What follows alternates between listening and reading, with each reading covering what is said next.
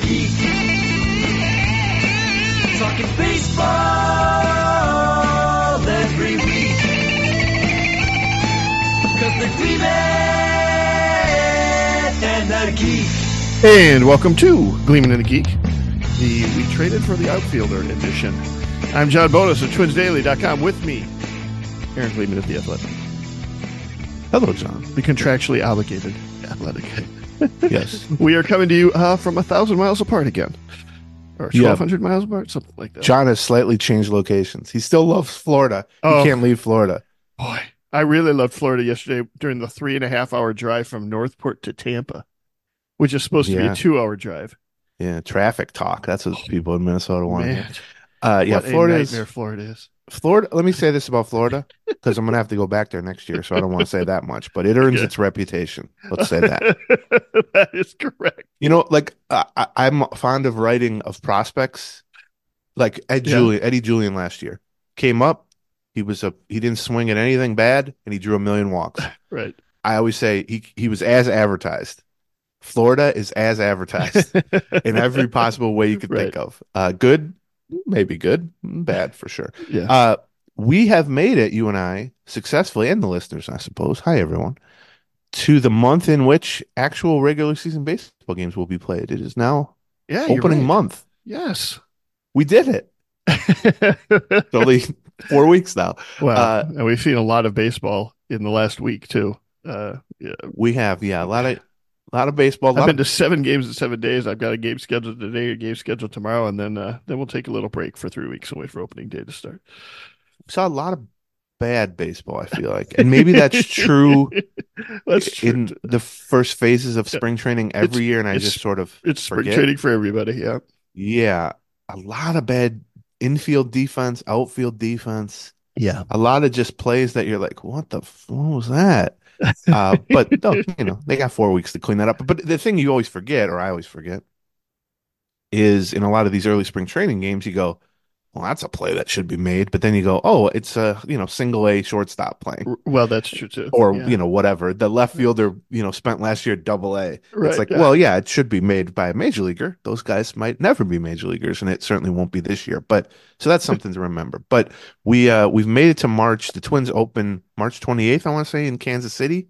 That's right. And then in Milwaukee after that. And we will probably be opening with a watch party. Opening day watch party at Forgotten Star. I don't have all the details on that yet, but try and keep that open, folks. Yeah, we being me and Twins Daily. I will not be. Probably not Aaron Cleveland. I will be on my couch. With a bad hip. Oh, I got a bad hip, folks. What's a hip doctor? What is that? Orthopedist or something? Yeah, something like that. Any hip doctors out there?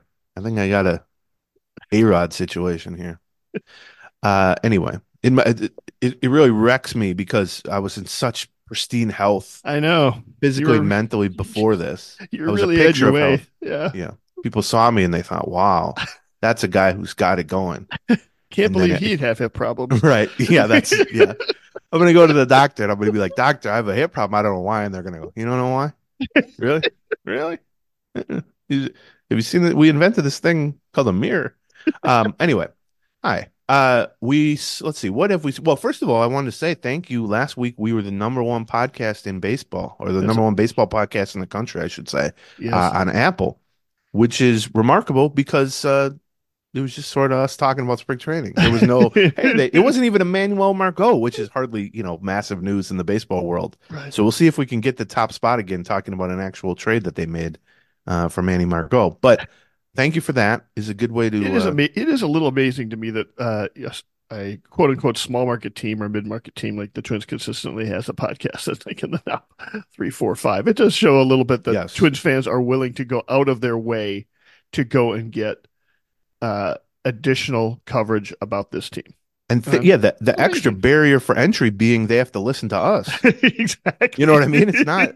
This is like, oof, boy, they were really into it because, man. I think last season, we put out 45 free shows out of 52 weeks or something like that, roughly. Maybe a few more than that. I bet you even more. I believe every single one was in the top 10 or put us in the top 10. And I think we hit the #1 spot like maybe 10 or 11 out of the 52 weeks. Wow. which, yeah, that's remarkable because, I mean, these are national podcasts that we're talking about. This yes, isn't just like, that's what right. I take some sense of pride in the fact that we like even when we're like third or fourth, the ones ahead of us are always national shows. Like they're from CBS or they're from John Boy or they're from whatever. And we're almost always, I would bet like 2/3 of the weeks, we are the number one non-national, like local team-based podcast. So I do take a sense of pride in that. On the other hand, it makes me want to murder the national ones. John Boy, especially. Yeah, you heard me. Oof. We're coming after you, Trevor. Yeah, we aren't really, but because it's like, God, we almost got number one again, but these bastards at John Boy. And the thing that's been screwing us up lately and keeping us from number one during the offseason is Mike Francesa, who's like been a really? New York radio legend for like 40 years, and I don't even think is on the radio Mike anymore. and Mike, right? Yeah, from Mike and the Mad Dog. Yeah, Mike and the Mad Dog, right? Yeah. But he's like, old, and has like a podcast, I guess, and it's for some reason his producer or whoever marks it as a baseball podcast. And so it's always like number 2, number 1 on the baseball podcast. But the episode titles are always like our Friday NFL picks. It's like that's the number 1 baseball podcast. So that annoys me. But I wanted to say thank you to everyone. We hopefully this is kind of the start of ramping up towards the season. We'll start to kind of look ahead roster wise. We have some of that today because the Margot trade kind of draws into focus the roster almost completely. I mean, from the position player side, I think we now know, barring injuries, obviously, right. We know 100% of the position player roster, or at least their plan, barring some unforeseen circumstances. We should also warn you that next week there won't be a free podcast. While we're talking about the free podcast, I'm going to be traveling quite a bit over the next week, and in fact, I'm going to be traveling quite a bit over the next 3, 4, 5 months, years. So decades. We're going to have to skip some. Definitely a couple in April, at least one in June, probably one in May. So we just encourage you if you want more baseball coverage, check out the Patreon, patreon.com/Gleeman. John is at some point relatively soon going to Japan for a significant length of time to visit his son, right, and watch baseball. Sure. You're saying you don't like your son? For tax purposes, I think we just need to clarify that I'm also going to watch baseball. Right. Okay. Well, report a little bit on the IRS on the Japanese baseball. Sure. Can pull that clip right there. And I said, John told me the dates he's going to be in Japan. And he said, well, we get back on a Friday. So we could probably record the normal podcast we do on Friday. Let's just do that Saturday.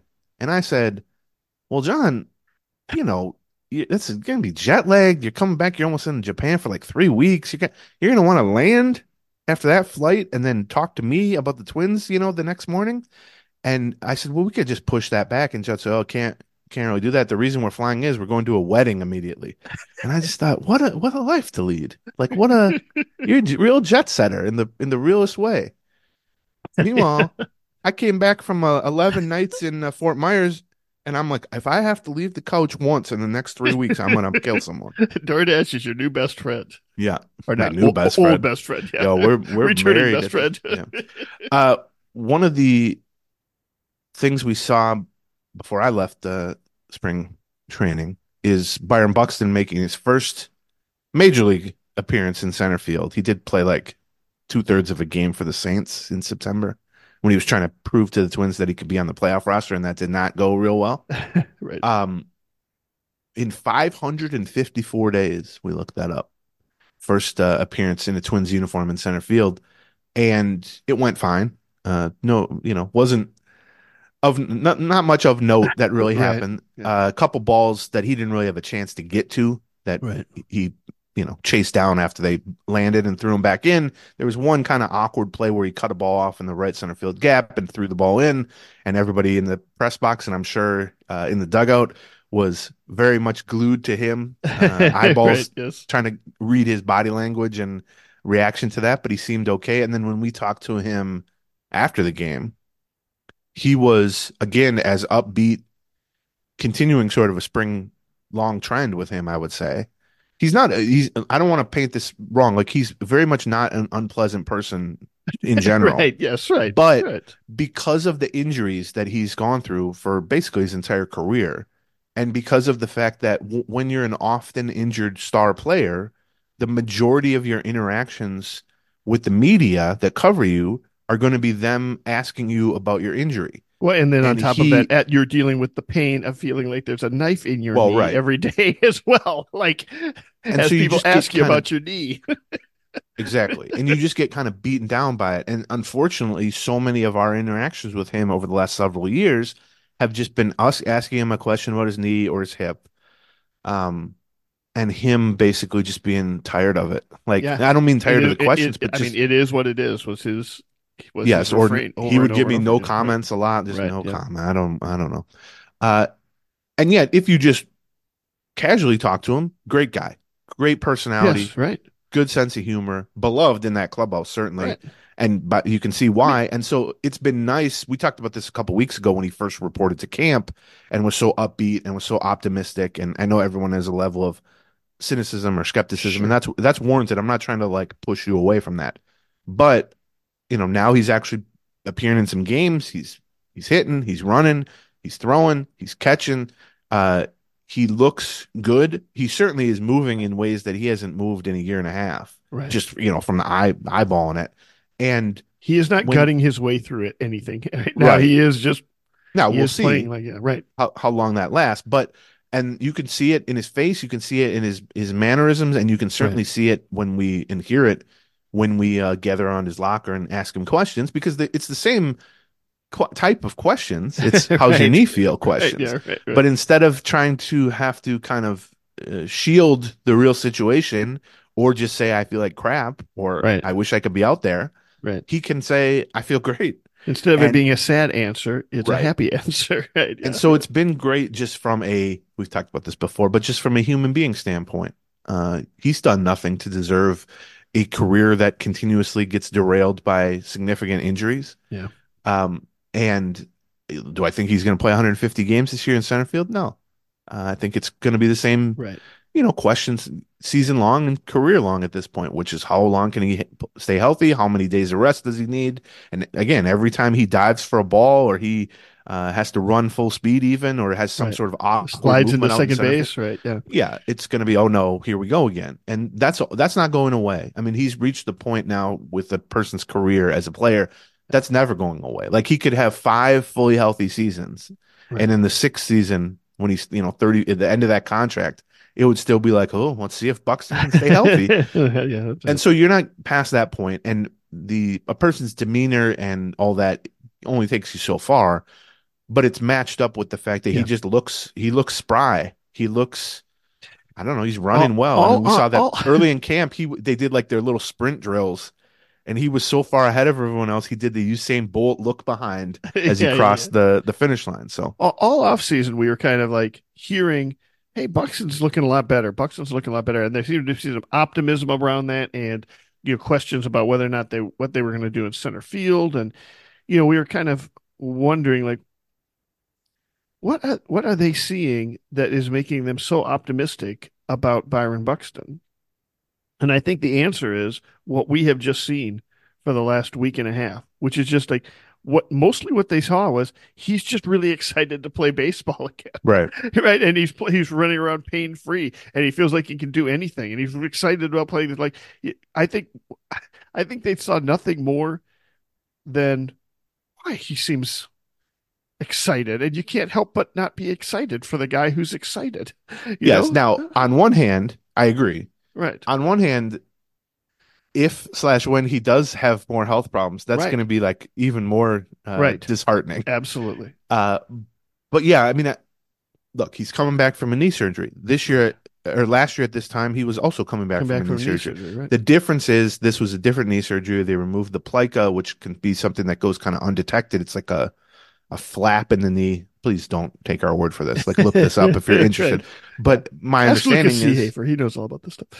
Ask literally anybody but a communications or a journalism school dropout. That's right. And whatever the hell John's got it, it's some kind of math degree. What is your actual degree? Just math? Math, yeah. Yeah. So he didn't know anything. John's not even that good at math, so I don't know how that works.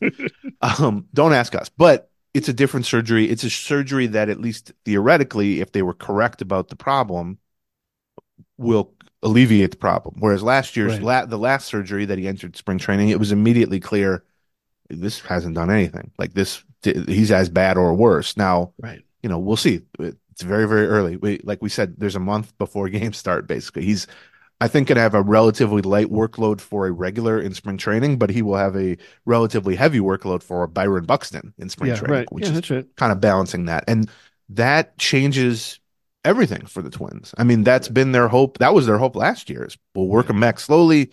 We'll have him in the DH spot early on. By June, May, June, July, whatever, he'll Right. start to go mostly to center field. And then there we go. Well, it just never happened. And so we saw Michael A. Taylor be the center fielder for basically the whole time. Michael A. Taylor departed as a free agent. I think having another center fielder kind of insurance for Buxton was a priority this offseason, but I think the payroll situation, which again, self-imposed all that, but when you're cutting 30 mil off the payroll, you can't just go give Michael A. Taylor 12 million bucks or whatever he wants or wanted at least.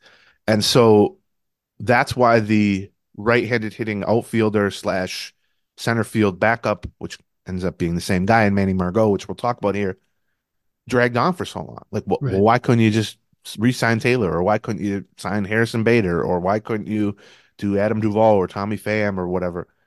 Well, it took until now because I think the Twins felt like this is a role we need to fill. It's not necessarily a role we can fill with our number one target.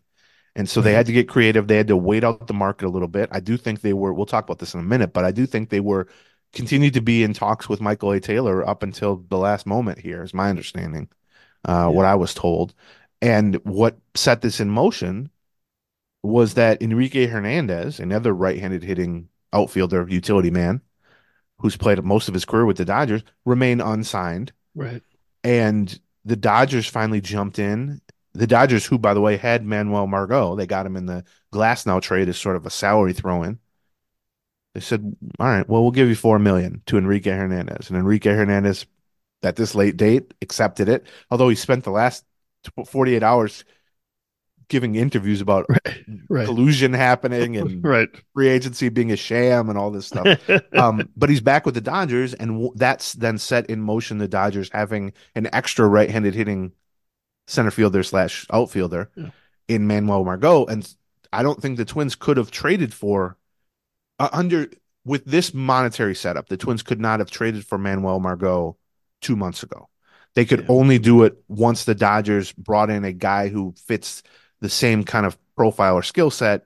Yeah. And I actually, yeah, I wonder a little bit about the timing on this as well. Like I know that, well, we talked a little bit about Michael Taylor and, he was asking for more money. They couldn't come to an agreement, et cetera. That might be one of the reasons they were waiting. I think one of the reasons they were waiting is that they only have so much money and they only have so many roster spots, and they wanted to see if everybody in the rotation was healthy. They wanted to see all this other stuff was healthy. But when Enrique Hernandez decides he's signing with the Dodgers, well, at that point, you either make that move with Margot or you have to go back into waiting mode on Taylor right, and or everybody else, right? I think that's right. Right. And so I think you're right. I think what prompted this is, I mean, we spent all of Friday, the last free podcast, not all of it, but a chunk of it, talking about Enrique Hernandez and whether or not he was an option for the Twins, and the fact that he was going to be making up his mind on, Monday of next week, and the Twins were one of the four finalists, etc.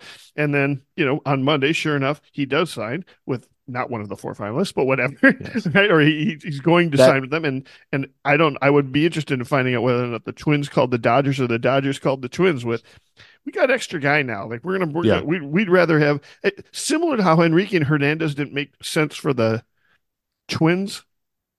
No, I'm not going to say didn't make sense, but was a less good fit for that last roster spot for the Twins, because they kind of needed an outfielder more than they needed an infielder. Yeah, they needed his value. He can play anywhere theoretically. And 5 years ago, he legitimately could play Right. everywhere. But he's Sure. like 33 now. And he hasn't been that In- good. in- Wait, in first this- of all, he just hasn't been that good for a couple of years now. Right. And he's been injured. Right. He's not a guy you're going to really want to play at shortstop. He's not a guy you're going to really want to play regularly in center field. And so the Twins needed whoever this final roster spot was. They needed to be a right-handed bat. Right. They needed it to hit left-handed pitching, which he does, and he can play the outfield. But ultimately, the reason they traded for Margot instead of trying to sign Duvall or Pham or someone like that, or trade for a slugging corner. Yeah. Is they decided the center field aspect of that was as important or potentially more important than the just right-handed slugger corner bat aspect of it. And Margot can fill both roles. He checks both boxes, two birds, one roster spot, basically. But he's certainly defense and speed and center field coverage is number one on that list. And, being pretty good against left-handed pitching and being able to play left or right field, which he did quite a bit for the Rays. I mean, certainly. And he's a really good defender there, too, so that shouldn't be overlooked. That's important, but it's secondary on the list. So before we talk about Manuel Margot and the roster fit, introduce you to Manny Margot, let's talk a little bit about baseball is back. Baseball season is here, and that means your fantasy baseball team is back. And there is no better tool for fantasy baseball than RotoWire. And in fact, frankly, it's a great tool just if you like baseball. Yes. We've both used it for years just with baseball writing because one of the beautiful parts about it is they have a database of injury news and just player news going back decades. And so if you say to yourself, hey, I'm writing about Byron Buxton, when was he hurt? Well, when wasn't he hurt? But when was he hurt? And when did he go on the IL? And how long was he out? Or you're like me and you're like, Manny Margot was who again now? It was one of those guys in Tampa, right? And you can kind of get a step-by-step I don't know, time capsule almost of their career with sourcing and quotes and dates and all that. And that's essential, not only for fantasy, but for writing and just being a fan of baseball. And RotoWire has that better than anybody. One of my favorite things about it is like they have the breakdown in news, like an update. Every time there's a news article about this person, they've got a link to it, et cetera. Right? But they also have like a yearly capsule at the beginning of each of them that you can kind of go through. So you can start with, Manny Margot was drafted this time. And then, here's how he did in Double-A, and here's how he did,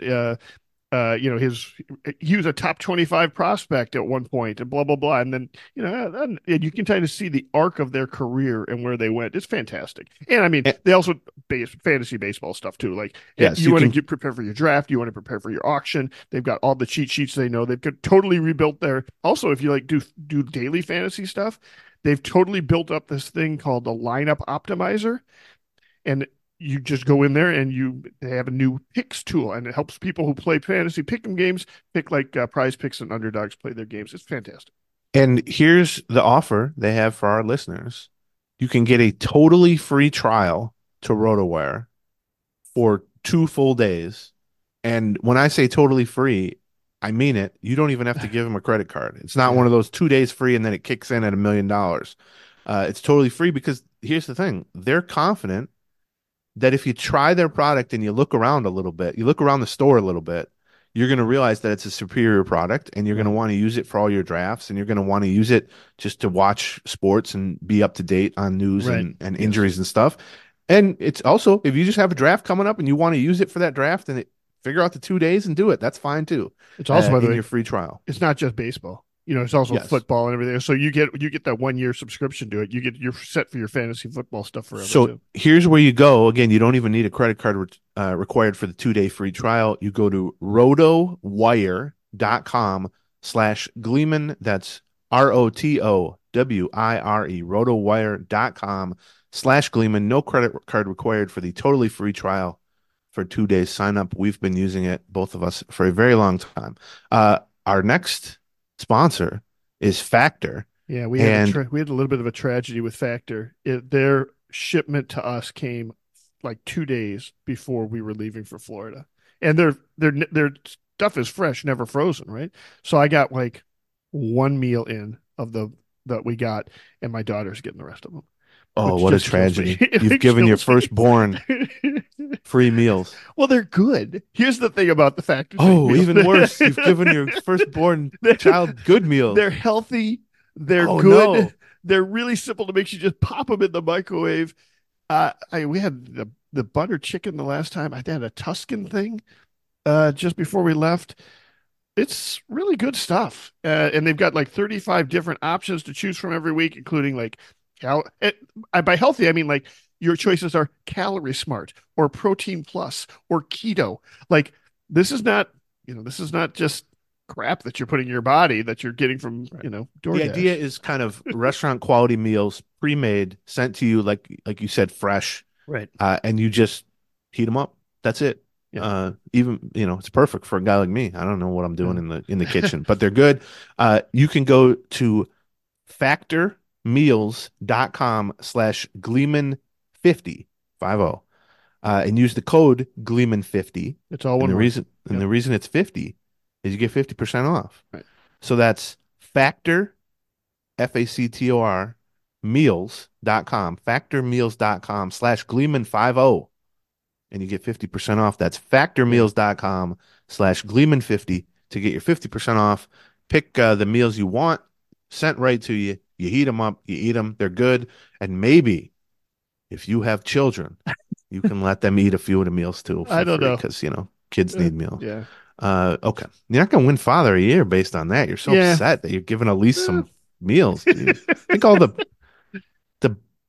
joy she's brought to your life. I've given that kid plenty of meals in my lifetime. I wanted those for myself.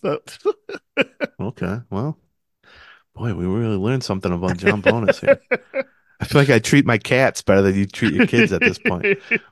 But, okay. So let's talk a little bit about Manuel. And here's the thing. I had heard, as I said on the last show, that he prefers the last show, by the way, meaning patreon.com/Gleeman, yes, not the free one, where we broke this trade down immediately after it happened, the very next morning. So yes, we went really in depth on this trade and the roster and some of the behind the scenes stuff that we had learned. PATREON, patreon.com/Gleeman. Get that. A whole archive is free when you sign up. So we would love to have you join us. Perfect time to join as we ramp up for the season. You're going to want to listen during the season. Right. So you might as well sign up for the last few weeks of spring training. But I had heard that in Tampa Bay, he preferred not to be called Manny. And so I was like, okay, that's fine. We always try to learn that stuff. Sure, so you don't walk up and go Manny and have him go, oh, F off or whatever. So we go up to him whatever day he got here. Here's the thing about it. Margot, he was scratched from the Dodgers lineup. They were in Arizona. They were playing the Rockies, I want to say, on the road. So it wasn't even a Dodgers home game. Right. And he was in the lineup in center field that day for like a noon or a 1 o'clock game West Coast time. He was scratched from the lineup and then traded to the Twins and immediately drove like an hour to the condo he'd been staying at, packed up all his stuff, hopped on a red-eye flight, right, and got to Twin spring training like basically 2 days before he would have needed to. Right. The next morning he was there. Right. In the morning. Right. Walked in, they had him, we saw video of him coming in the parking lot. So then we talked to him the next day, the next morning, when he was fully in uniform and going through workouts and all that stuff. And the very first thing, I forget who said it. We always say this when somebody new comes in. What do you prefer to be called? And he said, "Oh, I don't know, man. Manny's fine." And I thought, "Oh my God, fake news! You can't believe anything you read these days on Twitter or on X or listen to podcast." Well, that we know is certain, especially this podcast. Anyway, Manuel Margot. So here's a few of the details from the trade. Like we said, it all kind of was set in motion by Enrique Hernandez returning to the Dodgers, where he's won a World Series and played like, I don't know, 6 of the last 8 seasons, basically. He ended last season with the Dodgers after a little stint with the Red Sox that didn't go that well. He gets a 1-year, $4 million deal. The Dodgers basically choose him over Margot to fill that last bench spot, that right-handed hitting, versatile. In Hernandez's case, he can play everywhere. In Margot's case, he can play the 3 outfield spots. But that then allows them to trade Margot to the Twins. The problem being he's got a $10 million salary for this season and an option for next season that has a $2 million buyout and a $12 million option. And we know the Twins don't have that kind of money, because if they had that kind of money, Michael A. Taylor would probably be their backup center fielder right now. But much like the Polanco trade, where the Mariners included money to pay 60% of Anthony DeSclafani's $10 million contract, the specifics of this trade included money to pay down 60% of Manuel Margot's $10 million contract, so that it becomes essentially a 1-year, $4 million deal from the Twins standpoint. And then the other thing is if/when they end up declining his 2025 option, which is $12 million, that will also be covered by the Dodgers/Rays. So the most the Twins can pay here is $4 million, unless they pick up his option for $12 million. But that's their choice. I mean, that's pretty unlikely, I would say. So a 1-year, $4 million deal, it's similar to the DesClafani conversation we had, a month and a half ago. Is he the guy you would have targeted at the top of your trade list to be the fourth outfielder, or in DesClafani's case, the fifth starting pitcher? Well, no. I mean, no. We would have gone after Michael A. Taylor or Kevin Kiermaier or Harrison Bader or whoever. And in DesClafani's case, he wouldn't have even probably been in my top 5. But at the 1-year, $4 million price range, there's not going to be anybody better than Manuel Margot that you're going to be able to get. I mean, we know Michael A. Taylor's not available at that money. I can tell you, I heard from multiple Twin sources, and I'm sure John has heard similar, that they've been talking to Taylor since November, on and off. They wanted him back. He liked it here in Minnesota. It was certainly a good fit, obviously, on the field. I mean, perfect fit. And they relatively recently, I was told, kind of went to him and said, all right, well, we need whoever this is going to be, we need him here. So here's our offer. And I don't know how much better it was than the offer 2 months ago, or worse, or whatever. And he said no. And I think their feeling at that point was, the bridge is too far to, we're too far apart here. So if you you want this guy in camp, whoever's going to fill this role, which is an important role because it's going to play, even if Buxton is healthy, by his standards, this role is going to get 300, 400 at bats minimally. I mean, I think. And so it's a role they want in camp, so that this person, and if Buxton's not healthy, this guy's going to play every day, basically. And so once Taylor is out of their price range, and again, I'm not saying Taylor isn't righteous in saying he wants more than whatever they offered. I don't know what they offered. We had Taylor scheduled. I mean, we were debating at the beginning of this offseason whether or not Taylor was worth a 2-year, $20 million contract, right? And this was going to be, I mean, at the time we were like, I think he's probably a 110 guy. But, he could get 220. Like we both thought Kiermaier would probably get 220. Kiermaier got 110.5. Bader, who we thought was worse than Taylor, got 110.5, right? And so, if you're Taylor, you either have to come to the recognition that you've overplayed the market, or sign for less at this point as you take a look at the realistic options that are out there. Now maybe Taylor was thinking, you're going to have this problem every year. Maybe we just sign me to a 2-year deal for $12 million or something. He ain't getting a 2-year deal, right? No, exactly, right. I mean, I don't know exactly where it all broke down. I think that I have that same process with a lot of the free agents that are out there right now, right? I mean, whether it's Pham or it's Duvall or Taylor or a lot of the pitchers that are out there, that I think that they're sitting there waiting for an offer that is unlikely to come at this point. Well, yeah, I think I agree. And I think we got to be careful not to paint this as a criticism of the players necessarily, because I think the circumstances are pretty clear, especially for like the Blake Snells and the Montgomerys and the Matt Chapmans, and even to some extent those guys that you just mentioned, the outfielders, because like a third of the league, basically, including the Twins, has either halted all spending or reduced spending by a significant amount. And you do that, across 8 or 10 teams. And we see with the Twins, they're dropping $30 million in payroll. Not every team is doing that, obviously, but you start to do that across 10 teams, you're talking about hundreds of millions of dollars in sort of unspent money that normally would have been spent in a typical offseason. Well, you can kind of do the math on that. Like if 10 teams kind of halted spending, and half of those are like the Twins have dropped it by 20 million, you throw like the Padres dropped it by like 50 or 70 million or something.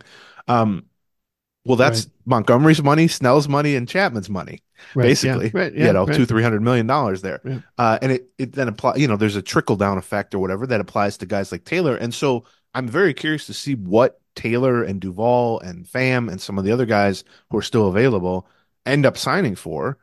It may turn out that Taylor was justified at every level in not accepting whatever the Twins' Sure. last offer was, because maybe he gets $8 million a week from now. Right, In which case, I can tell you the Twins were not going to give him $8 million. I think it's tricky to. I think a lot of people, particularly because of the Boris component, he's not Taylor's rep, but he reps most of the high-profile free agents who are left. They want it to go badly for Boris, I feel like, across baseball. Maybe. And so you want to sort of assign blame or like embarrassment to those guys. And maybe that's the case. Maybe Cody Bellinger or whoever turned down some much bigger deal at some point and then had to settle, and he feels bad about that. That's fine. But in Taylor's case, it's not. I don't know that he misread the market. I mean, first of all, we got to see what he ends up signing for. Maybe he just needs to wait it out.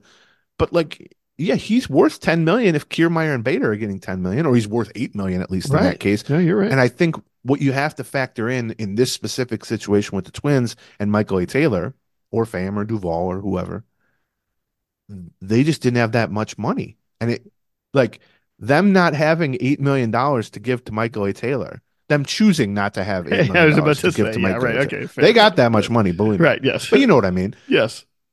It's not a mark against Michael A. Taylor. Right. No, I agree. Like, if the Twins had a better TV situation or an ownership group that was willing to just invest in the team and not, have to do profits and losses the way they're doing, they'd have given Michael A. Taylor $8 million or $10 million 3 months ago, and we wouldn't be having this conversation. And so it's not Michael A. Taylor's fault that the Twins are in a position where they're having to look to their second, third, fourth, fifth options, or having to work out trades with the Dodgers to get cash considerations in the deal just to not re-sign a very obvious, just bring back Michael A. Taylor. I think they would have liked to do that. I think the front office would have liked to do that, and they could have done it a month or two ago. They certainly could have done it a week ago, but instead, it's $4 million that they have to invest in this role, roughly, and I certainly don't think Michael A. Taylor was ever going to sign with re-sign with the Twins for $4 million or $5 million. Now we'll see. I mean, if he ends up signing somewhere for $3.5 million 2 weeks from now, that's a much different situation. But we're also talking about it as if Margot is a significant downgrade for Michael A. Taylor, and I don't think he is necessarily a significant downgrade. He's different. Like stylistically, they're much different, and we're going to get into that now. But from what sort of value would you project from this role in 2024? You got to remember that. Couple things about Taylor. One, he's 33 years old. That's an age at which you can never be assured that speed and defense will continue and without decline. It has so far. I mean, he's already kind of beaten Father Time a little bit here. But Margot's 29. I think he's like 3.5, 4 years younger than him. But then beyond that, Michael A. Taylor popped 20 homers last year, and he played great defense. That made him a perfect fit in that role once Buxton was out of the picture. Well, 20 homers was a career high. And even with the 20 homers, he had a 270-something on-base percentage, which is terrible. Right. He hit 220. He struck out a ton. I think he had the 7th highest strikeout rate in the league. He doesn't walk much. His overall value is much less than the 20-homer center fielder. Like you hear, 20-homer, good defensive center fielder. You think Torrey Hunter or something like that. Right. Well, he was on the lower end of that because he doesn't draw walks. He makes a lot of outs, all that stuff. He had like a 94 OPS plus, which is always compared to 100 as league average. So that means he was like 6% worse than league average. Well, Manuel Margot, he doesn't have nearly that much power. I mean, he might not hit 20 homers in 3 seasons. Right. Has a 97 OPS plus over the last 3 years and has been above 90 each of the last 4 years for the Rays. Michael A. Taylor was above 90 once in the last 6 years, and it was last season, and it was barely above 90. And so I think defensively, Michael A. Taylor was much better than Margot last season, in part because Manuel Margot had some injuries last season. But Margot's been a really good defender. Right. I mean, I would put him in the very good range, not the great range that I would maybe put Taylor in. But if you're projecting just for this season, a 33-year-old Taylor and a 29-year-old Margot probably project roughly as equals defensively. I think so. And so then it's, what's the offense? Well, it depends what you want. Do you want power with bad on-base skills and a lot of strikeouts, which is Taylor? Or do you want a whole lot less power with some better contact skills? Margot struck out literally half as often as Taylor last season. Right. And that was pretty typical. He's going to be more of a, you hit 265, 270. You got, 5 to 10 homers if you put him in a regular role. He's going to steal a few bases. He's not going to strike out much. He's going to draw some walks. He's going to hit some doubles. He's more of just sort of a middle of the road guy, whereas Taylor was boom or bust. Taylor was high-end speed in the outfield, hit a bunch of 440-foot homers, and then would have series where he was 1 for 12 with 10 strikeouts or whatever. Right. And I'm not denigrating Taylor. I mean, that made him a really good low-end starter or, insurance policy for Buxton. But just because they're different stylistically doesn't mean that the Taylor was better suited for that role or likely to be more valuable in that role. And honestly, I think if you just said to me, make a list of 5 guys for a fourth outfielder, backup center fielder, for an off-injured Buxton and somebody who can platoon in the corners, I'd have put these guys in basically the same range. Like they would have been in there with, 2 or 3 other guys. And if you can get one of them for $4 million and the other one has turned down your offers for who knows what, at some point you just have to do that. It's unfortunate that the payroll situation has made it so that the Twins haven't been able to make their sort of first choice moves this offseason. Mm-hmm. But that doesn't mean that their second or third choice or creative moves won't work out well or even better. So I think that's kind of the situation with Taylor or Margot. But again, I want to see what Taylor actually signs for. Yeah, I do too. I mean, if he signs for $2 million, then yeah, Well, I also wanted. I'm also excited just to see what Margot's game looks like. Taylor did do a lot of other little things, whether it was bunting or just. I mean, seemed to play. He played the game in a lot of smart ways beyond the numbers that he put up. Agreed. And I mean, in the way that you would hope a veteran would do, and he did it right. But he also he had back problems, which you'd expect a 33-year-old baseball player to be having. There were times that he wasn't available. I'm sure Margot has got to overcome some of the injury issues he had. We should mention he had, a couple of different. I think last year was the lower leg injuries, or it was 2 years ago were the lower leg injuries. Bone spurs was last year. Okay, bone spurs was last year, right? Yeah, elbow bone spurs. And he says he's fully healthy for whatever that's worth. Yeah, and the Twins were asked, or Derek Falvey was asked in our press conference with him, how do you know how healthy he is? Has he gotten past the injury problems he had last year? And one of the answers was, well, he's been working out with Willie Castro, he's been working out with Carlos Santana, and we had plenty of reports on him prior to exploring this trade with the Dodgers. So, and by the way, he's been playing in games with the Dodgers. Right. Yeah, well, that's true too. Right? If this trade would have happened 3 hours later, he'd have played in center field for the Dodgers that day, or an hour later even. Yeah, that's true. So let's talk a little bit more about Margot. I think if you've watched playoff baseball over the last 5 to 7 years, you've probably seen him with the Rays. He was kind of the similar role that Taylor filled for the Twins last year, a very high-end backup or a low-end starter for the Rays. They had Kiermaier in center, but Kiermaier missed some time over the years with injuries, in which case Margot would step in as the primary center fielder. When Kiermaier was healthy, they would often play Margot in right field, where he has a pretty good arm and great range. And he put up great numbers there. He put up good numbers in center too, for the most part. I think he's probably going to play a little bit more left field for the Twins than he did for the Rays, just because the Twins have Kepler as the starter in right field. Sure. If Kepler's out, they might play Wallner some in right field. But it's also worth noting that he's got a good enough arm for right field. It's not like he's limited to left field like some of the other outfielders are. He played the second most starts that he had for the Rays was in right field. So yes, he's a legit center fielder who can play both corner spots, has hundreds of innings in both corner spots. He's a really good defender, particularly if last season's injuries kind of affected the so-so numbers he had. We'll see. I mean, he's also 29. Right. Yeah. That's an age where things start to decline from a athleticism and speed standpoint. So if things go well with Buxton, you're going to see Margot start occasionally in center field, every third or fourth game, something like that. And then when a lefty is on the mound, he would be alongside Buxton, either in left field or right field.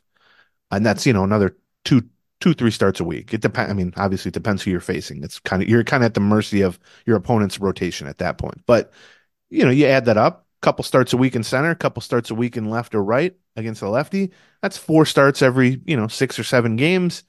That's, 400 at-bats, something like that. I think that's what they would envision for him. That's what they envisioned for Michael Taylor last year, by the way. And then Buxton was so out of the picture in center that Taylor just played 110 games in center. And I don't think he ever played a corner spot for the Twins, right? I mean, why would he have? Yeah, I know. Because Buxton was never in center. So yeah, that's right. It's the same role filled by the same type of player, but much different stylistically. And You look at Margot's numbers against lefties, pretty good. Not great. And that's what we talked about leading up to this is, it's pretty obvious that this last bench spot, this fourth bench spot, the 13th position player was going to have to be. I mean, we talked about it going back to, well, we got Nick Gordon there by default on roster projections. Well, it ain't going to be Nick Gordon because he's a lefty. How does that help anything? Exactly, yeah. So they trade Gordon for Steven Okert, and then it makes it very obvious. And so then we start going down the list of names. Adam Duvall, Tommy Pham, Randall Grichuk, Michael A. Taylor, on and on, free agents mostly. And the question we had was, are they going to try to focus that role, that backup right-handed hitting outfielder?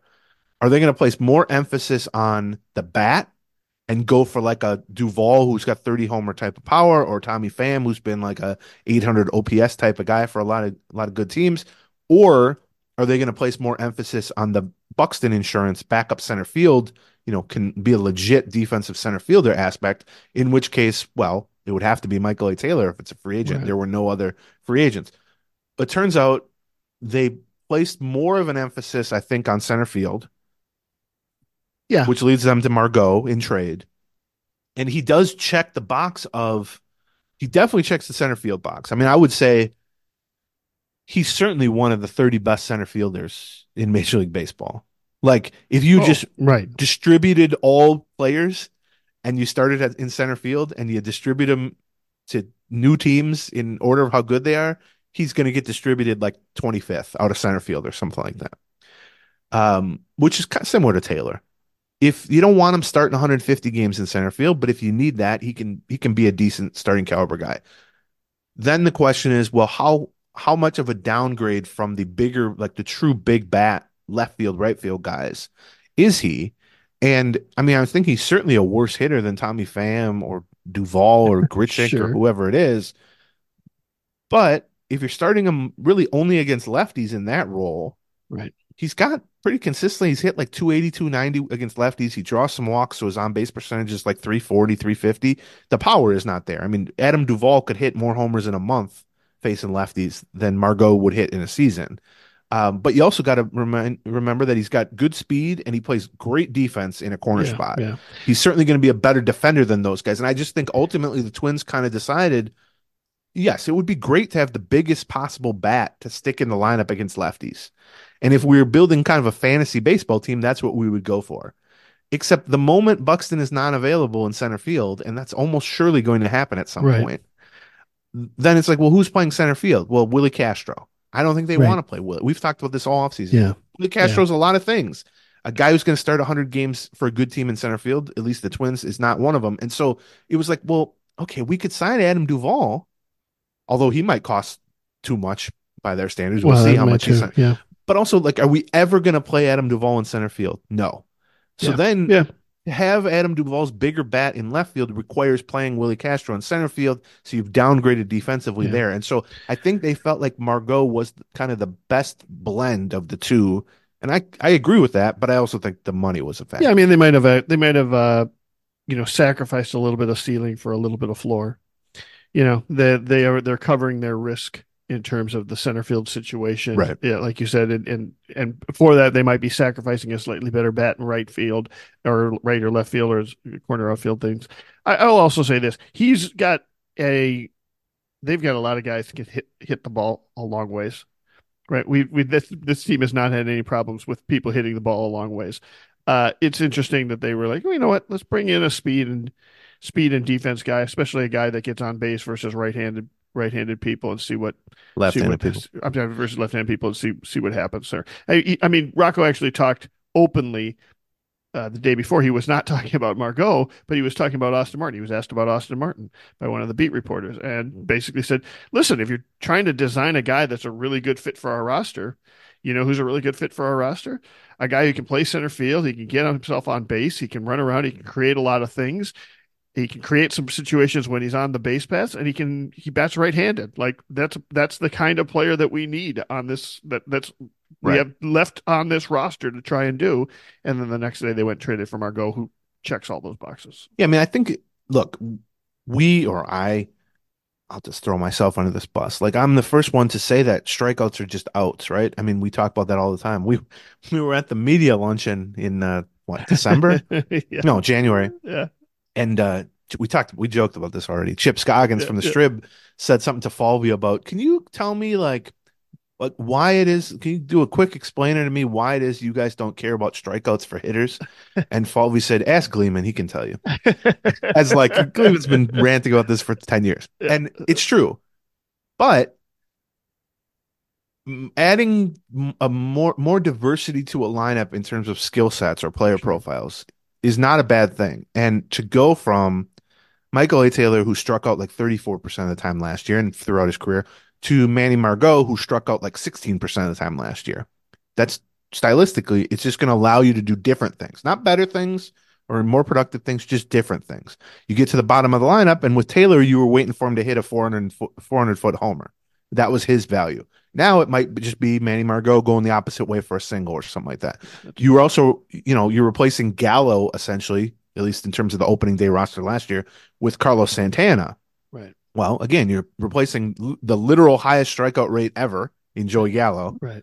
With Carlos Santana, who he might look like a high strikeout guy, but he's one of the lower strikeout guys and always had a great strikeout to walk ratio. And so you're look, they still got guys who are going to strike out. Byron Buxton strikes out a ton. Right. Eddie Julian, Matt Wallner, they're going to strike out plenty. But to take two of your higher strikeout rate guys from last year in Gallo and Taylor and replace them with two guys who have been throughout their careers known for bat to ball skills and controlling the strike zone and all that stuff, it adds different dimensions to a lineup. Not better or worse, but different. And so I think that's part of it too. I'm sure they don't mind doing that. I mean, all things being equal, if you tell me you got a guy with an 800 OPS, do you want the guy who strikes out a ton or do you want the guy who strikes out not at all? Well, I'll take the low strikeout guy, all things being equal. So that's part of it. I think, he's not an 850 OPS, masher against lefties. He's more of a 7-8-9 type of hitter. But again, that's where Taylor batted for the Twins too. Let's see. There's a few other things, but first, let's talk about our last sponsor here. BetterHelp, BetterHelp.com. We've talked a lot about the challenges you can have when you are seeking therapy, and that's one of the reasons why we enjoy or recommend BetterHelp is because it gets you past all of the obstacles that happen after you get past the biggest obstacle, which is just saying to yourself, hey, I need to talk to somebody, or we need to talk to somebody, right? You can come to that realization, and that's a great big step forward, but then you're faced with all the little steps, like like, how do I get a recommendation? When do we meet? How do we meet? What happens if they're full up? How much is it going to cost? Well, BetterHelp helps with all of that stuff. Yes, and they can set it up. If you want to do a video chat, you do a video chat. If you don't want to be on camera, you do a phone call. If you don't want to be on the phone, I hate being on the phone. You can just do a live chat. Right. They'll tailor it to whatever you're comfortable with, because that's the whole goal. And if you go to betterhelp.com/Gleeman, you can get 10% off your first month. That's BetterHelp, HELP, betterhelp.com/Gleeman. And whatever you've been thinking about talking to someone about, this is a good opportunity to try it without some of the barriers for entry. That's right. That you typically might face. BetterHelp.com/Gleeman. Okay. Let's see. On Margot, he seems very well liked, I will say. Like his reputation, he's played for a lot of winning teams with the Rays. And he's been a high-end role player because the Rays are filled with high-end role players. That's sort of their thing. Right. Yeah. Honestly, their thing is sort of how do you get Michael Taylor production from a guy who isn't Michael Taylor? That's kind of what the Rays do. How do we fill a 20-homer role with a guy whose overall contributions can be similar to that, but who doesn't pop off the page with 20 homers and is thus cheaper and easier to acquire because that's all the Rays do, basically. It also surprises me a little bit that they signed him to the contract. It was a weird contract because they don't have any money. Right. And they almost immediately were looking to trade him. Right. Yeah, I don't really know. It's strange. His contract itself is just odd, but it, I guess, played to the Twins' benefit. It's a 1-year, $4 million deal for the Twins, which if they had just signed Manuel Margot a month ago for 1 year, $4 million, we would have said, oh, great value signing, fills the role. Right. et cetera, et cetera. Well, you don't see Rays make a lot of trades where they include money. And they were the ones who included money when they traded him to the Dodgers. So. True, although they were they also shed like 25 mil with Glass now. But yes, they did include a little bit of money, 4 million or something like that. And like we said at the beginning, this basically locks in the hitter half or the position player half of the roster. Right. I mean, look, injuries can happen. Obviously, Buxton especially is something to watch in terms of his availability. But it's one of those, if the season started today, I feel very confident that we could tell you 13 out of 13 position players. Yeah. And we can run through them if you want, but it's going to be your starting lineup. Well, assuming you're facing a righty on opening day, which I don't know. They have a lefty in the rotation for Kansas City, but let's just play along here and say they're facing a righty on March 28th in Kansas City. You're going to have Jeffers behind the plate. You're going to probably have Carlos Santana at first base, Eddie Julian at second base, Carlos Correa at short, Royce Lewis at third, Matty Wallner in left, Byron Buxton, knock on wood, Byron Buxton in center, Max Kepler in right, and then I would guess Alex Kirilloff at DH. That's going to be your starting 9. Right. That leaves 4 spots on the bench because you're going to have 13 position players on a 26-man roster. Well, one of them's the backup catcher, so that's Vasquez. One of them is the backup shortstop, and that's Kyle Farmer. Yeah. And he's also probably going to platoon with Ed Julian at second base. One of them is Willie Castro, who until a week ago was their backup center fielder, which I know they didn't feel the most confident about. And then the other one is Manuel Margot. Right. And because Manuel Margot can cover all 3 outfield spots very well, that frees up Willie Castro to fill more of the role that he thrived in last season, which is a true bounce around utility guy. Not, I'm playing center field for the next 3 weeks. It's I'm playing third base today and left field tomorrow and center field the next day and on. And he can pinch run. He can pinch hit. He can be a right-handed bat. He's a switch hitter in left field or right field. They could trot out, let's say, a lineup against lefties that has Castro in left, Buxton in center, Margot in right, and that would be phenomenal defensively and pretty good offensively against lefties. So that's what they could go for. So that's your position players. Now, it's bad news for like Austin Martin or Trevor Larnach. Right, yes. Right. And it's why Gordon got traded and bad news probably for Jose Miranda and guys like that. Brooks Lee, obviously, those guys are almost assured, all of them, of starting the year at AAA. But that's what the Twins wanted. I mean, we saw that last offseason. I mean, they want the first line of defense from a depth standpoint to be veterans. Well, and it also helps that they've got some sort of injury that they deal with. They don't want one of their prospects playing every other day in the majors if everybody's healthy, right? This way, if somebody gets injured for a while, well then great, we call up the prospect to play for 2 weeks, while they're on the IL, right? If it's just sort of like Max Kepler's banged up a little bit, he's got a sore toe for 3 days. Well, now you've got the bench depth to be able to handle that with a veteran replacement. So. Yeah, I mean, it's not that Brooks Lee couldn't do the job of Kyle Farmer or that Austin Martin couldn't do the job of Manuel Margot. They could potentially. Right. It's less certain as rookies, but they could potentially. It's that, to your point, Margot and Farmer are very comfortable with and are being well compensated for their ability to play well in a 300 at-bat role or a 400 at-bat role.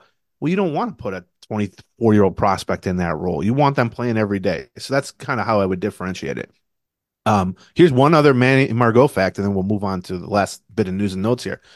Do you know for whom he was traded from San Diego? He was initially signed by Boston as a teenager internationally. Okay. Traded to San Diego in the Craig Kimbrell trade many, many moons ago. Then played 3 years, I think, for San Diego as, part-timer, pretty solid player.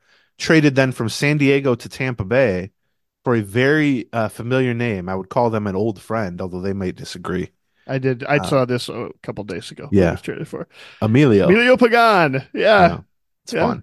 It's a fun little trade tree there. So that's Manny Margot. If you want even more than that on Manuel Margot, we did a whole Patreon kind of emergency, or as we call it now, urgent care, not emergency. Yeah, that's right. Yeah, we've got two different levels over on the Patreon. We've got the emergency, which is like trading away Polanco, and then we've got the bench player pickup or the waiver claim or some other move that they have. We now have urgent care, complete with its own urgent care music, which is fantastic. A little bossa nova.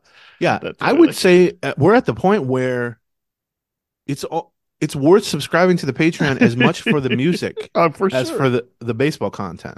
They're probably running equal there in that race. Yeah. Because we are who we are, but actual musicians. Okay, so let's run through a couple other some pitching notes here, and then we'll talk about Denard Span at the very end too. I don't know that we have a ton to add about that, but let's see. From a pitching standpoint, just these are more news and notes here, but Louis Varland and Chris Paddock are both working on sliders, new-ish, let's call them sliders. Yeah.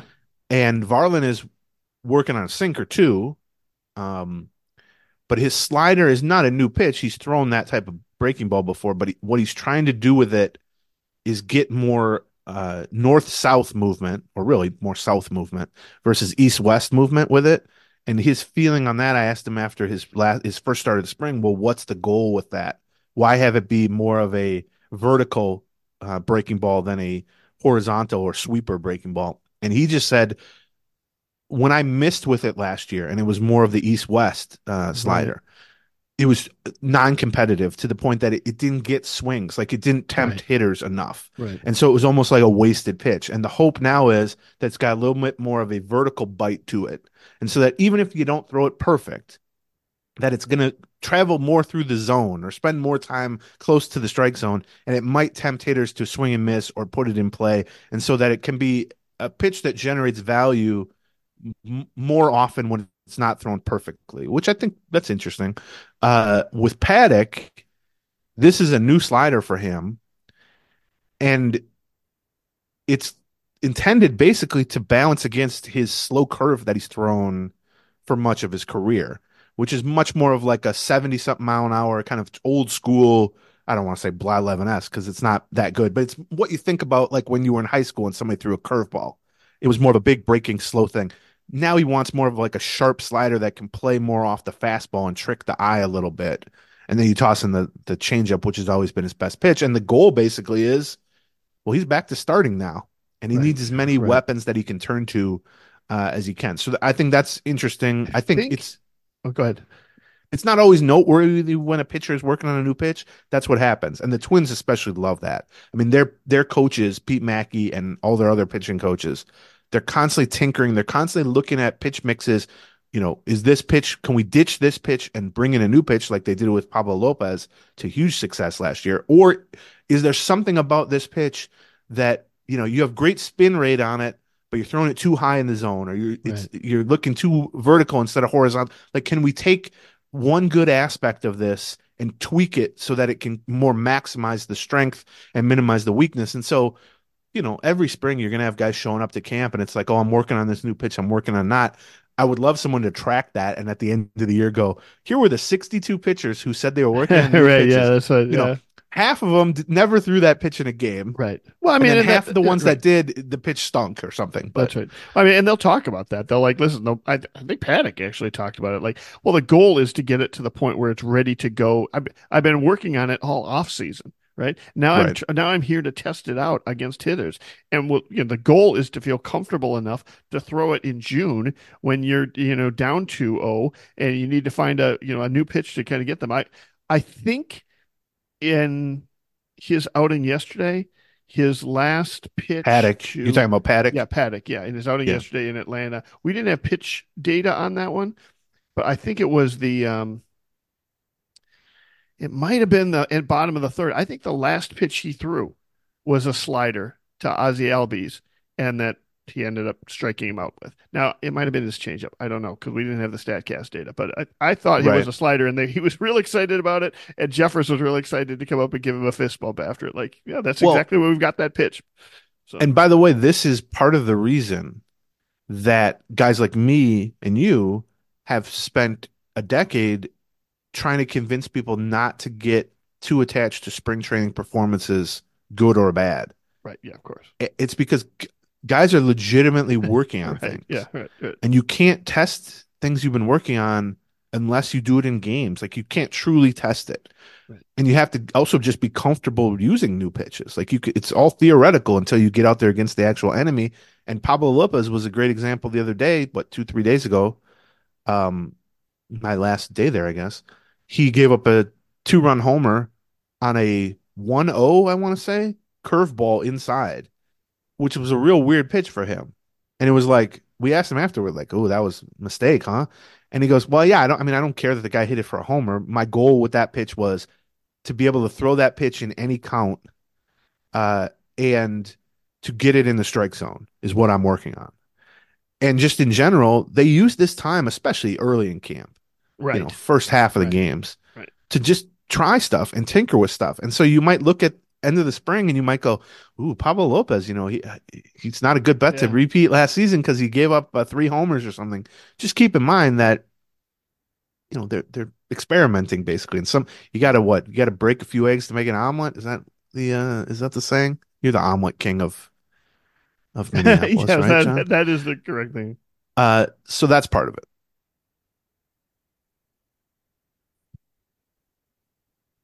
Okay. Also on the pitching front, you may have noticed Anthony DeSclafani has not pitched yet this spring, and we noticed that also.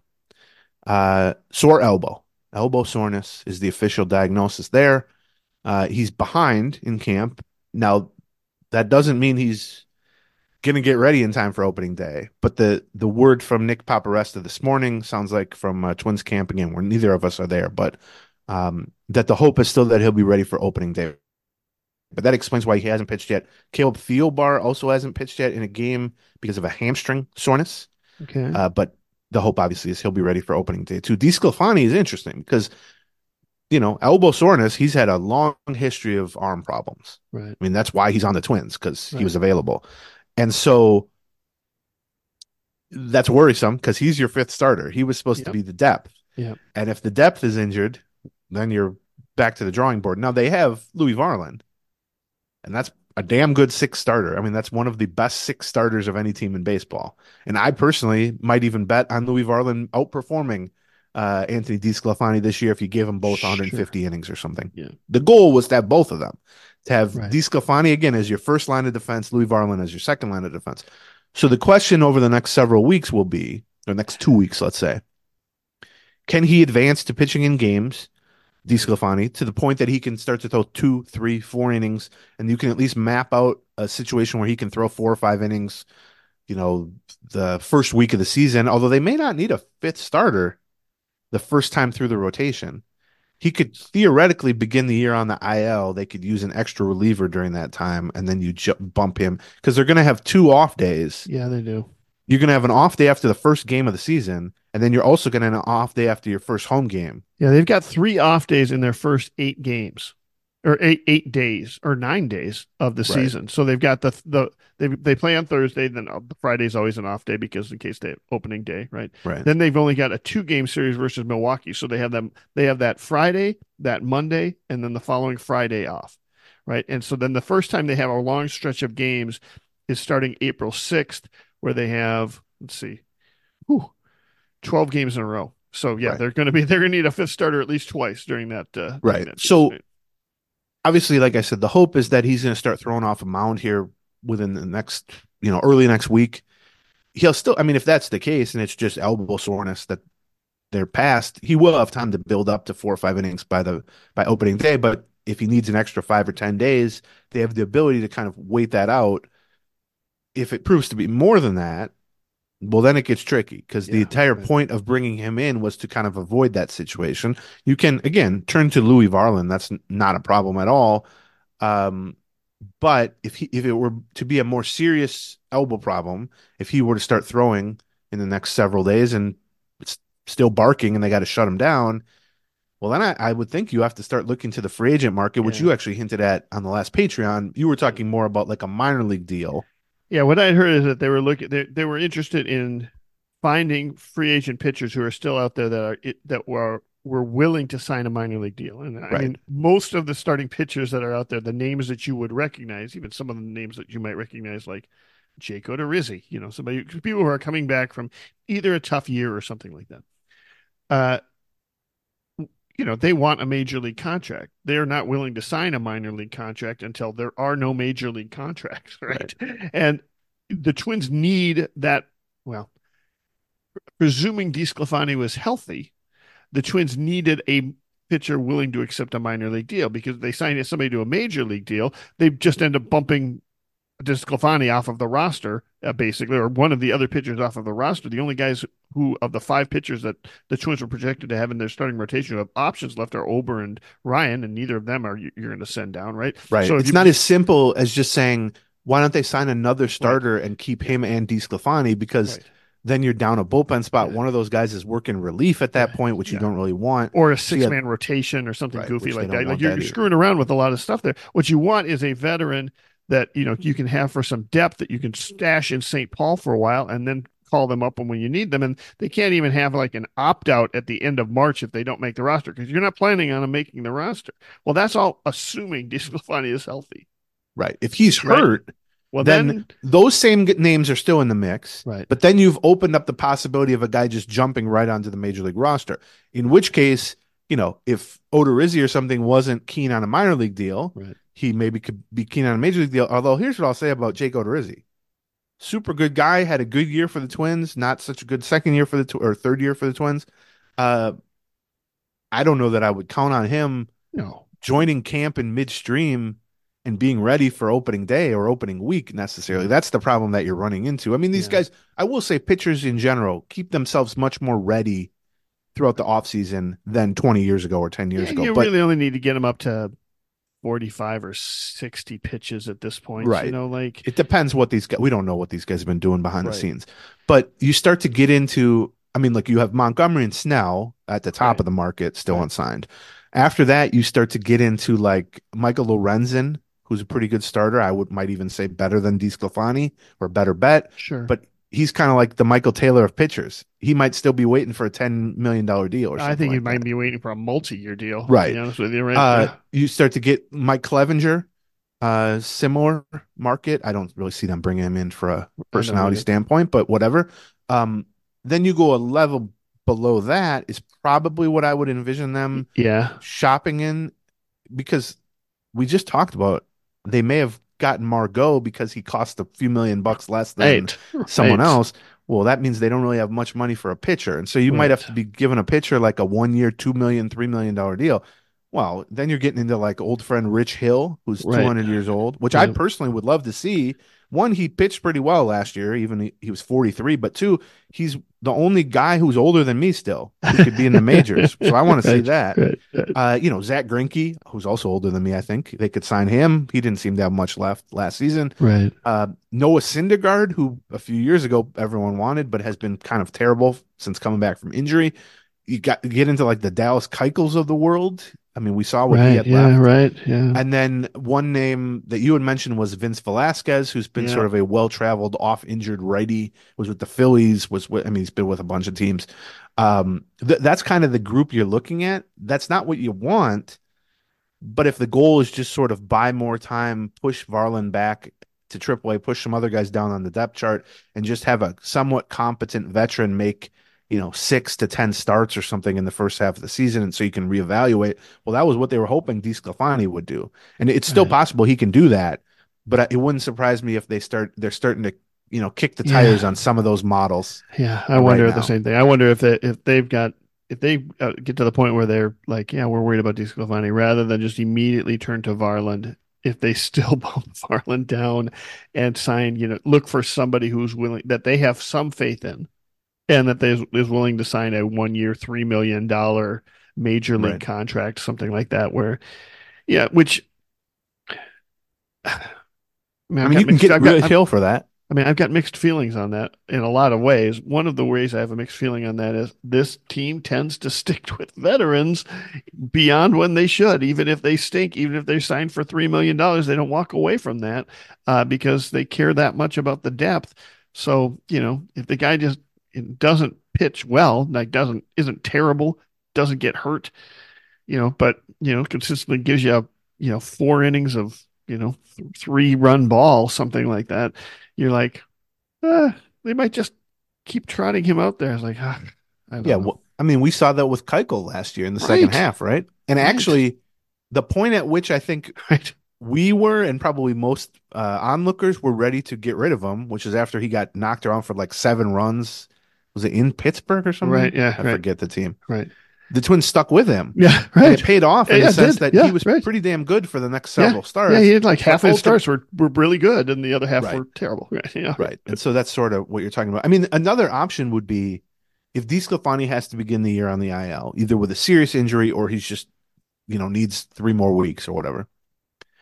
You could go with Varland, sure. and then you could attempt to sign one of these guys to a incentive laden minor league deal with like a June opt out and kind of fill Varland's spot at AAA with them. And then you're basically saying to Louis Varland, here's your chance.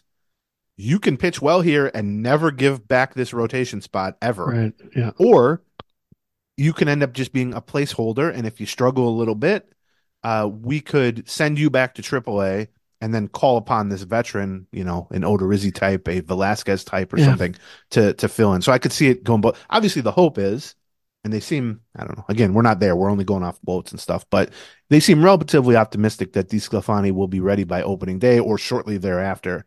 But also, yeah. I mean, and we're also talking specifically about sort of getting through that first month of the season for right. everything. Like we should mention that there was a lot of optimism in camp. I think about a number of the guys that are going to be beginning the season at St. Paul, who are either prospects or former prospects of some sort. Simeon Woods Richardson's velocity seems to be up there. Cantorino is back throwing. He made his first start yesterday. Looked awfully well. Had good and bad, but boy, he made poor Jordan Luplos feel completely overmatched. Like it was an He, interesting outing. he looked pretty damn good for a guy who hasn't pitched in 20 Right, months. I'll right, say that. exactly, right. Yeah, I mean, Uh, that doesn't count Festa, who we've been talking about all off season. Like and they've got some, Varland, yeah, by the yeah. way. Not to mention Varland. Like that's going to be a kick-ass rotation in St. Paul that you would think the Twins would lean into at some point. So, I don't think there's going to be any kick-ass pitching in that well, league. in But that yes, league, I get what yeah, you're yeah, saying. I mean, the Woods Richardson one's a big one. I mean, if he's throwing yeah, 93 plus instead of yeah, 91 yeah, plus, yeah, it's a completely different story because he yeah. has a good changeup. I would be really interested. Cantorino is a huge X factor for sure. Yeah. The radar guns in minor league and spring training parks no longer vary quite as much as they used to because of Statcast and so on. You can trust them a little bit more, but the numbers he was putting up in Yankees in the Yankee spring training arena were I wrote about it this week on Twins Daily. You know, he averaged something like 91 and a half or 90.3 or something fastball for his four seam fastball across the entire year last year. The slowest four seam fastball he threw was 92.1, and he got up to 94 and a half. So, you know, and that is something that he talked about a week earlier with me about like, yeah, we're trying to work on the velocity. We're doing some different things. So it'll be interesting to see if that velocity work has paid off, the adjustments that he's making, which is basically changing his arm slot, and B, and using his athleticism more, and B, you know, whether or not that has some potential negative impacts as well, because the whole point of his high arm slot where he was is because it added some deception to his pitches, or people going to get an early read on his pitches. So It's like last year, they had not only Varland as their seventh starter, who had already started, I don't know, 10 games in the majors or something at that point, but they had Bailey Ober as their sixth right, yeah, starter right, yeah, in the AAA rotation. And that is such a luxury to have. right. Bailey Ober might call it something different than a luxury. Yeah, yeah, yeah. I mean, it was undeserved from his standpoint, Right, but absolutely. that's such a luxury to have, and it paid off huge for them. I mean, Bailey Ober ended up Right. making 25 starts for them. Varland ended up pitching a ton for Yeah. them. They needed that depth, Yeah, and they're going to need that depth again. My guess is their because concerns were well founded. Malley ended up not making exactly. Yeah, right. But the problem is that was a pretty unique situation to have your reigning two-time minor league pitcher of the year in Varland Right. stashed at AAA, and to have a 27-year-old kind of proven third starter in Bailey Ober stashed at AAA. Right. Those are not, it's hard to duplicate those circumstances. Right. And so now it seems like, oh man, they just don't have as much depth. Well, they still have Varland. Right, yeah. They just don't have Bailey Ober. Well, yeah, that doesn't come along very often. It's very difficult to have an established major leaguer mid-rotation starter, 3-something ERA type of guy and go, yeah, we're going to send you to AAA. That's just not a circumstance that plays out. So yes, the Simeon Woods Richardson and David Festa and Brent Hedrick and maybe Matt Cantorino and those type of guys. Well, yeah, they're much, much, much less proven than Bailey Ober, but anyone is as AAA depth is going to be less proven than Bailey Ober because Bailey Ober had no business being at AAA. Yeah. And so I think that's worth remembering. Most teams are in this spot unless they've signed a veteran to a minor league deal like you've talked about. Right. And there's only so many of those to go around. You're just going to be relying on minor leaguers. You're going to be relying on prospects to be kind of the next man up from a rotation standpoint. Let's just finish real quick and then we'll be done. The Twins announced that Denard Span, who had been doing some Tampa Bay Rays stuff, I think pre and post game and maybe some radio for them, I don't remember, is joining the rotating group of television analysts, as well as pre and post game desk stuff. He joins now Justin Morneau, who remains the primary analyst. I think he's scheduled to do like half the games, which might even be a little more than last season. Glenn Perkins, Trevor Plouffe, Roy Smalley, and LaTroy Hawkins. They're all now working, of course, with new play-by-play man Corey Provis, who's taking over for Dick Bramer. Denard Span was definitely, when he was a Twins player, super well-liked, a good talker, good player, too. Sure, yeah. Great beard. Just tremendous. Sure, now he's got a little salt and pepper in it. It looks it's interesting. I'm going for that look, too. We don't quite we were actually, off the same. He was one of the guys we were targeting for our winter meltdown to be behind the scenes view. We found out that he had to leave town before the actual event. So other than that, that's why we lost him. So yes, he was going to be a guest, but he had to leave town. That happened a couple times this year. So I think it's a good addition. I think it's the changing of the guard on the TV front is basically complete now. Yeah. I mean, you have Provis, who's replacing Bramer, who did the job for 40 years. But then you also just think about where they were, I don't know, 5 years ago or 8 years ago, whenever it was, to go from Blyleven for the vast majority of the games and what the vibe and the content was then, to now have this rotating group of, other than Smalley, they're all from the 2000s era. Right, yeah. Right. Or even 2010s era, honestly. Yeah, right. And Smalley is the one holdover, but I would say just generally speaking, Smalley is a little bit more open to new school stuff than the average, 60-something-year-old. And so, yeah, I mean, I think the mix of new school thoughts and recently retired, which is always key to me. You want guys telling stories about players they played with who are still playing. Changes a lot when it's guy telling a story from 40 years ago. And, just we know some of these guys behind the scenes. Plouffe's been on the podcast. Perkins has been on the podcast twice. Hawkins has been on the podcast. Yeah. We tried to get Span on the podcast. I don't know why Morneau hasn't been on the podcast yet. We got to work on that. I have bad news He's for too Justin, busy with his kids. But he's going to be on the podcast soon.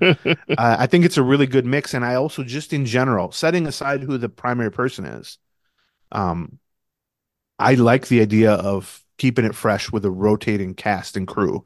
Now, there's a fine line there. You don't want to just have guys coming in for 2 games and they're not ready to do it and they're just sort of randomly talking. That's the danger. But when it's 5 or 6 guys like they have now, and a lot of them have a lot of experience with it. Sure.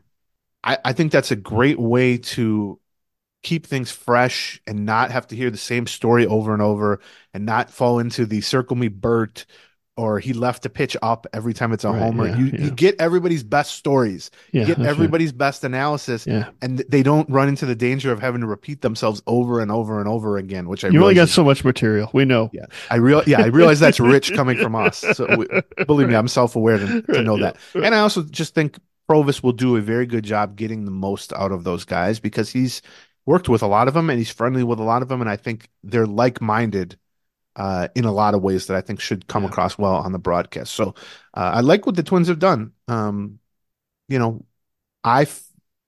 felt like at the end of the Blyleven-Bramer pairing, there was a lot of, there was a lot of meat left on the plate in terms of analysis and meaningful content that they just never got to because they were just so locked into the stuff they've said a million times. Right. And I mean, Bert was just saying his catchphrases and stuff. Sure. And I think the change to Morneau And then Perkins and Plouffe and keeping Smalley and adding in guys like Span and Hawkins as part of the mix has been huge, just in terms of keeping it fresh and actually analyzing baseball in a way that it's being analyzed in front offices and clubhouses. Modern looks at things, I think, has been huge.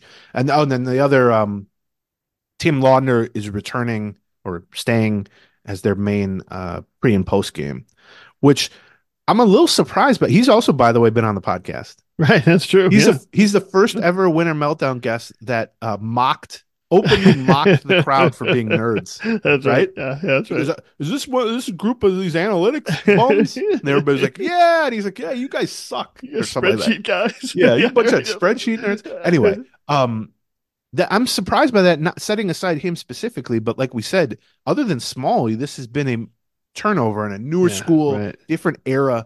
And so I'm a little surprised that he's hung on. But yeah, that's going to be your group, and I think some of those guys will mix into the pre and post game stuff. Audra Martin returns as the primary sideline reporter, cool, and question asker post game. Right. We always when you see the starting pitcher or Rocco post game with the Twins logo wall behind him, the first questions are often asked by Audra. A little behind the scenes on that. I don't know. Keep in mind with Laudner. Here's what Laudner does before he goes on the air. A lot of the time, he sits in my seat with an unlit cigar and goes over his game notes. That's right. Yeah. Until I walk up and say, "Oh, hey, you're in my seat," and he goes, "Oh, I am," for the 400th time. Anyway, that's where we got him. So, and I think Katie Storm will also be back doing some sideline and pre and post game stuff too. So, Denard Span, the big addition.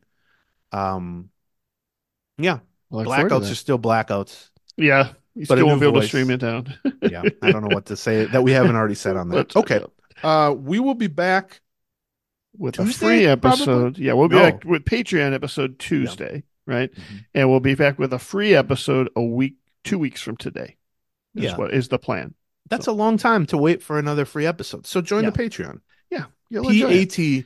It's a P-A-T-R-E-O-N. Yeah. Patreon.com/Gleeman. They're $1 an episode, and you only get charged when we put out the new episode. So if we go a week and we don't put out a new Patreon, you can listen to the archives for free, and when we put out a new one, you'll get billed $1 for it.